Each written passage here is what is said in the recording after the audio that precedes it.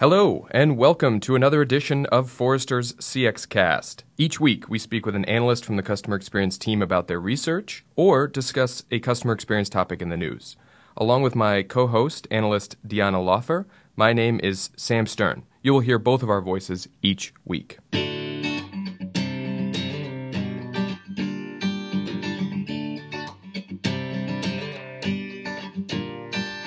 Hello, everyone, and welcome to this week's episode of Forrester's CX Cast. This is Sam Stern. I'm joined, as always, by my co-host, Deanna Laufer.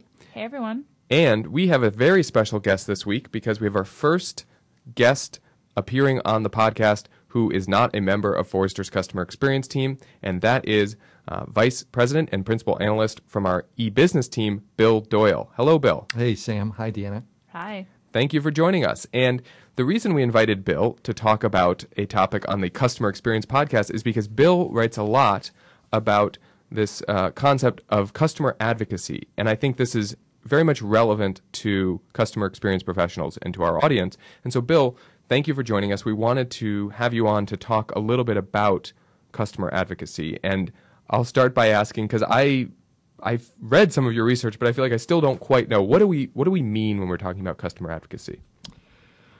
Well, best way to answer would be to go back to the roots on this thing. Many years ago, 12, 13 years ago, financial services firms were enthusiastic about their opportunities. Yep. And wondering what drove cross-sell. Yeah. How could they drive future purchase consideration at least, but ideally sales. And we looked hard at our consumer technographics data and analyzed dozens of different corporate attributes. Mm-hmm. Our theory was that the things that would correlate most highly with future purchases would be things like great customer service or convenient locations or a single point of contact, mm-hmm. or they, do a great job with my money. What emerged, though, was this notion, this idea that we've labeled customer advocacy, and that is that the perception on the part of the customer that the firm does what's right for me, not just what's right for the firm's own bottom line. The firm acts in my best interest. That was the strongest driver of future purchase intent. And so and we've continued to look at it. We've continued to do this statistical analysis in subsequent years, and it continues to be, if not the top driver, then one of the top 2 or 3 drivers of real loyalty among retail financial services customers. Wow. So you look at this, you said, on an annual basis. How do you measure it? What's in the benchmark? Yeah. Well, it is in our big benchmark survey, these questions, and so it's a big customer set, big sample set, I should say. Yep. We ask folks who they bank, who they do their banking with, and we ask them which insurance firms they use, and we ask about investing firms. And having established that, we then say, all right, with that bank in mind, agree, where do you place that bank on this spectrum? And it's a simple 5-box spectrum, with one end being labeled, this institution does what's right for me and my family, and the other end does what's right for its own bottom line. Mm-hmm. That's the core question. We also ask follow-on questions that are key to this, which are things like, would you consider this particular firm for your next purchase of a financial services product? Mm-hmm. And do you intend to switch banks or investment firms? So that's how we gather the information, and we publish every year the rankings, how customers rate their financial services institution, their bank, their insurer, their investment firm. And our customer advocacy score is those customers who give a top 2-box score to the firm that they use. Top 2 boxes out of 5. That's Great. simple. Yeah. So who are some of the companies that score well? Yeah. USAA is a perennial leader. Gasp, as we're all not surprised, That's actually. right. That's right. It wouldn't be a CX podcast Right. without a mention of USAA. I'm right. going to Yes. guess. Yeah. Well, we got it out of the way early this one, so However, it's good. interestingly, this last year, USAA was supplanted at the very top of the charts by Navy Federal Credit Union. Credit unions always have scored well, but this was the first time that somebody actually outpointed USAA, and it's usually USAA's banking or insurance subsidiary, though we also ask about their investing business as well. That's right there at the top. But yeah, Navy Federal Credit Union, 74% of their clients rated them high on customer advocacy last year, compared to 70% of USAA banking customers and 69% of USAA's insurance customers. So credit unions have always scored well because they too typically act in a customer's best interest, and they make that clear. They're chartered to serve the interests of their customers. And I think that's interesting. We've seen that in some other industries where a company will have at its core a customer-centric element to its business model, as you're describing credit unions have. So it's sort of inherent to how they do business, which maybe gives them an advantage. That's right. In fact, many of the firms who are at the top of the customer advocacy rankings are mutuals, owned by their shareholders or their policy holders or their members. So it's people like USAA and Vanguard in investing, and in insurance. State Farm often does pretty well. They are a mutual. But biology isn't destiny. There are firms that do well despite the the charter. Among these banks, we've been talking about banking institutions so far mostly, and Charles Schwab Bank happens to score pretty well. Among it's so is it just? Did they market their way to the top? How do these companies do well in terms of customer advocacy? Yeah. The quick answer to your question, Sam, is no. You can't advertise your way to a favorable rating. In fact, I remember a few years ago at one of our forums, I was asking questions on stage of the chairman of Vanguard, and he said, if you say you do this, but you don't, it's worse than not having said anything at all, right? Because, and I think he's absolutely right. Consumers are highly attuned in the age of the customer, to the degree to which another firm has their best interests at heart, or alternatively seems to be nickel and diming them. So customer advocacy is very much like customer experience and our customer experience index stuff. It's about actions, not words. Consumers rate firms based on their experiences of the firm.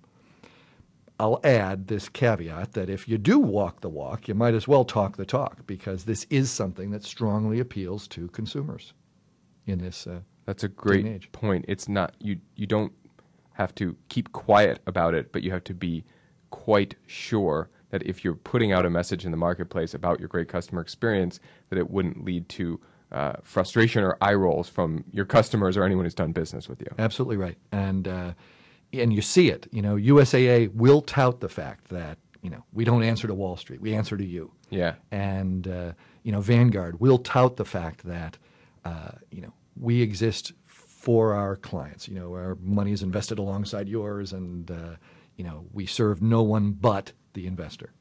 So what are some of the ways in which these leading firms like USAA and Vanguard are demonstrating customer advocacy? We've taken a look under the covers at what it is that's highly correlated with customer advocacy. And there's a few attributes, a few components of customer advocacy, things that, attributes that have a strong statistical correlation to it. The top one is it simplifies my life. The firm does things to make things simpler for me. They don't overcomplicate stuff.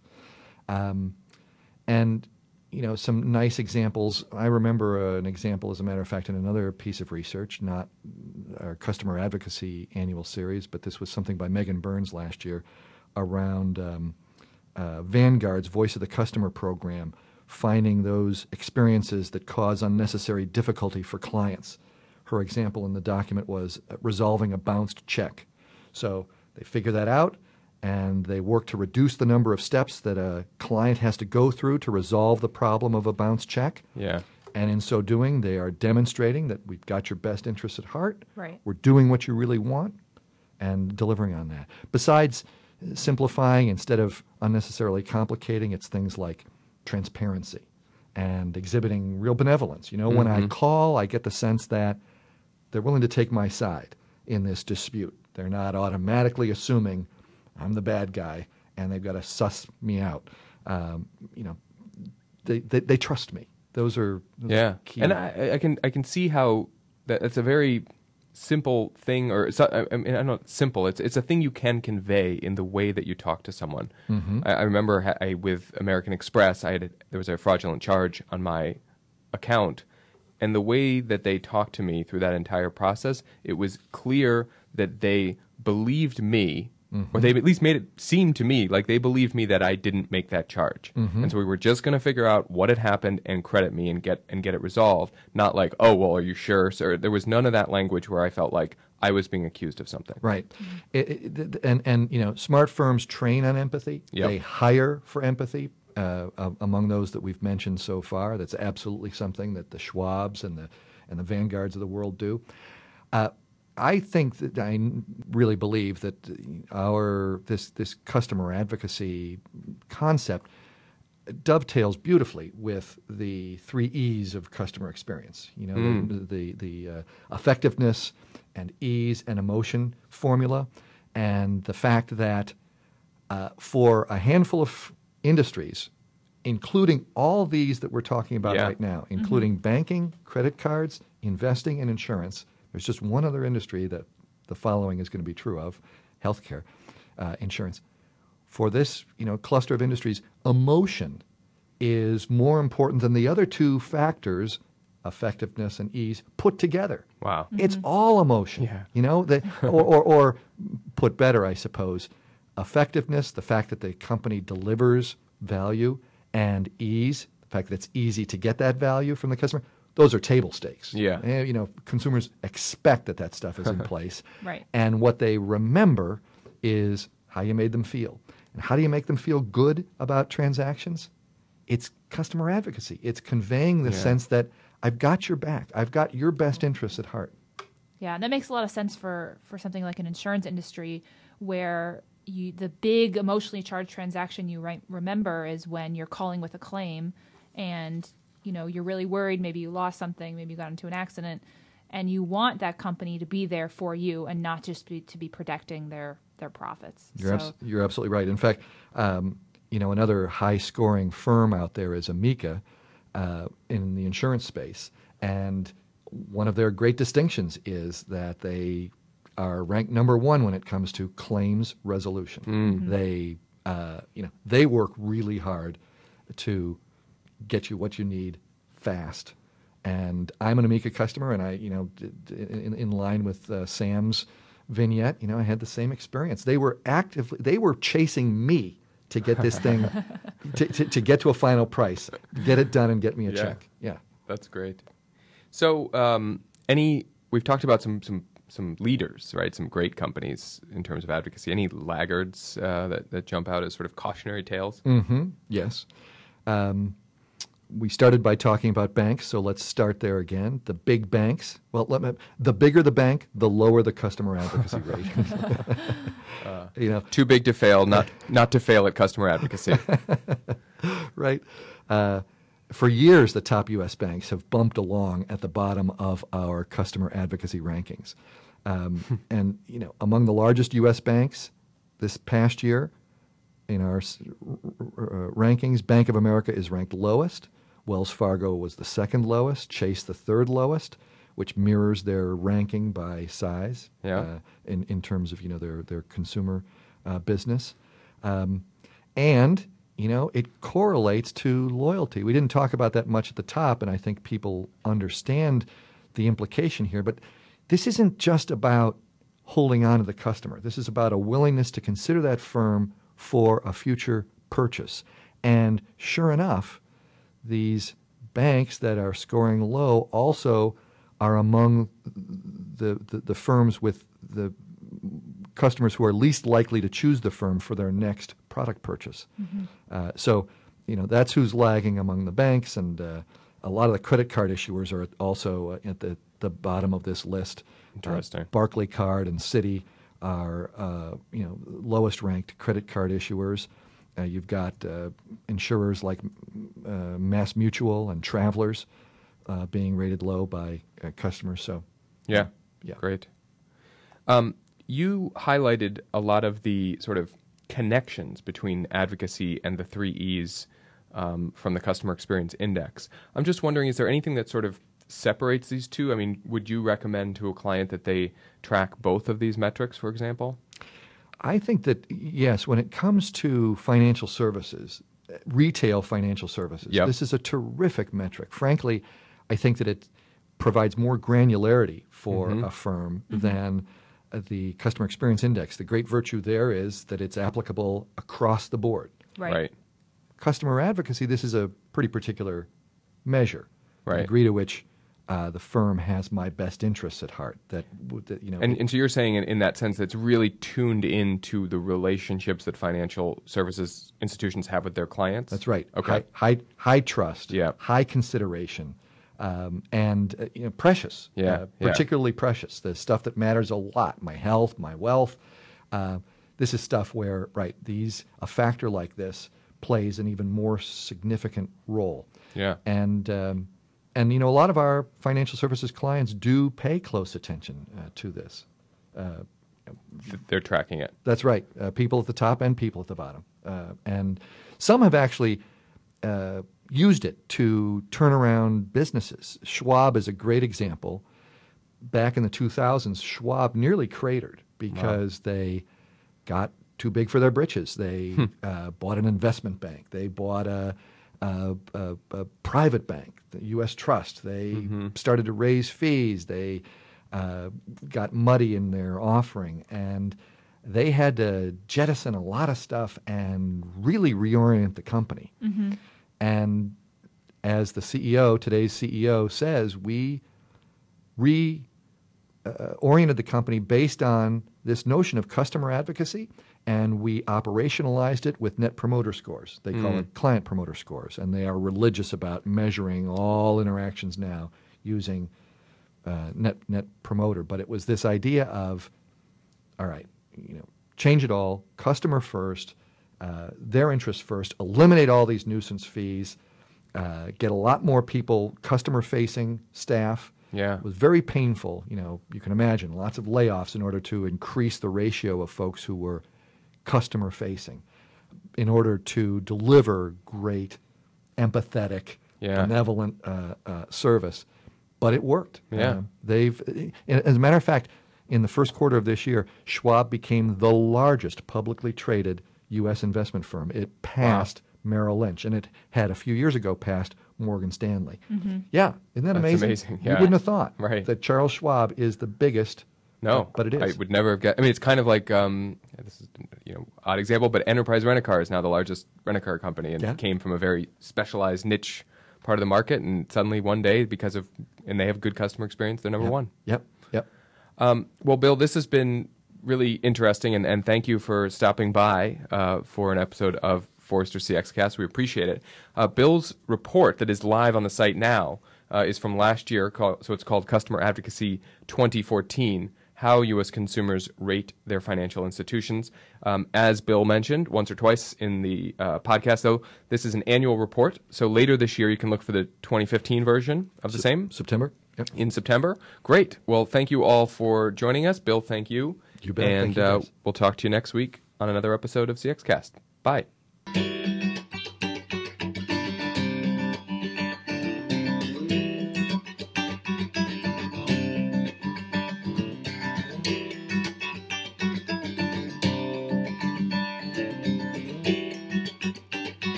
Thank you for listening to this week's CX Cast. We'll post links to the reports we mentioned in the show notes for this podcast. And if you have questions or suggestions, please contact me at sstern@forrester.com. And remember, your customer's perception is your CX reality.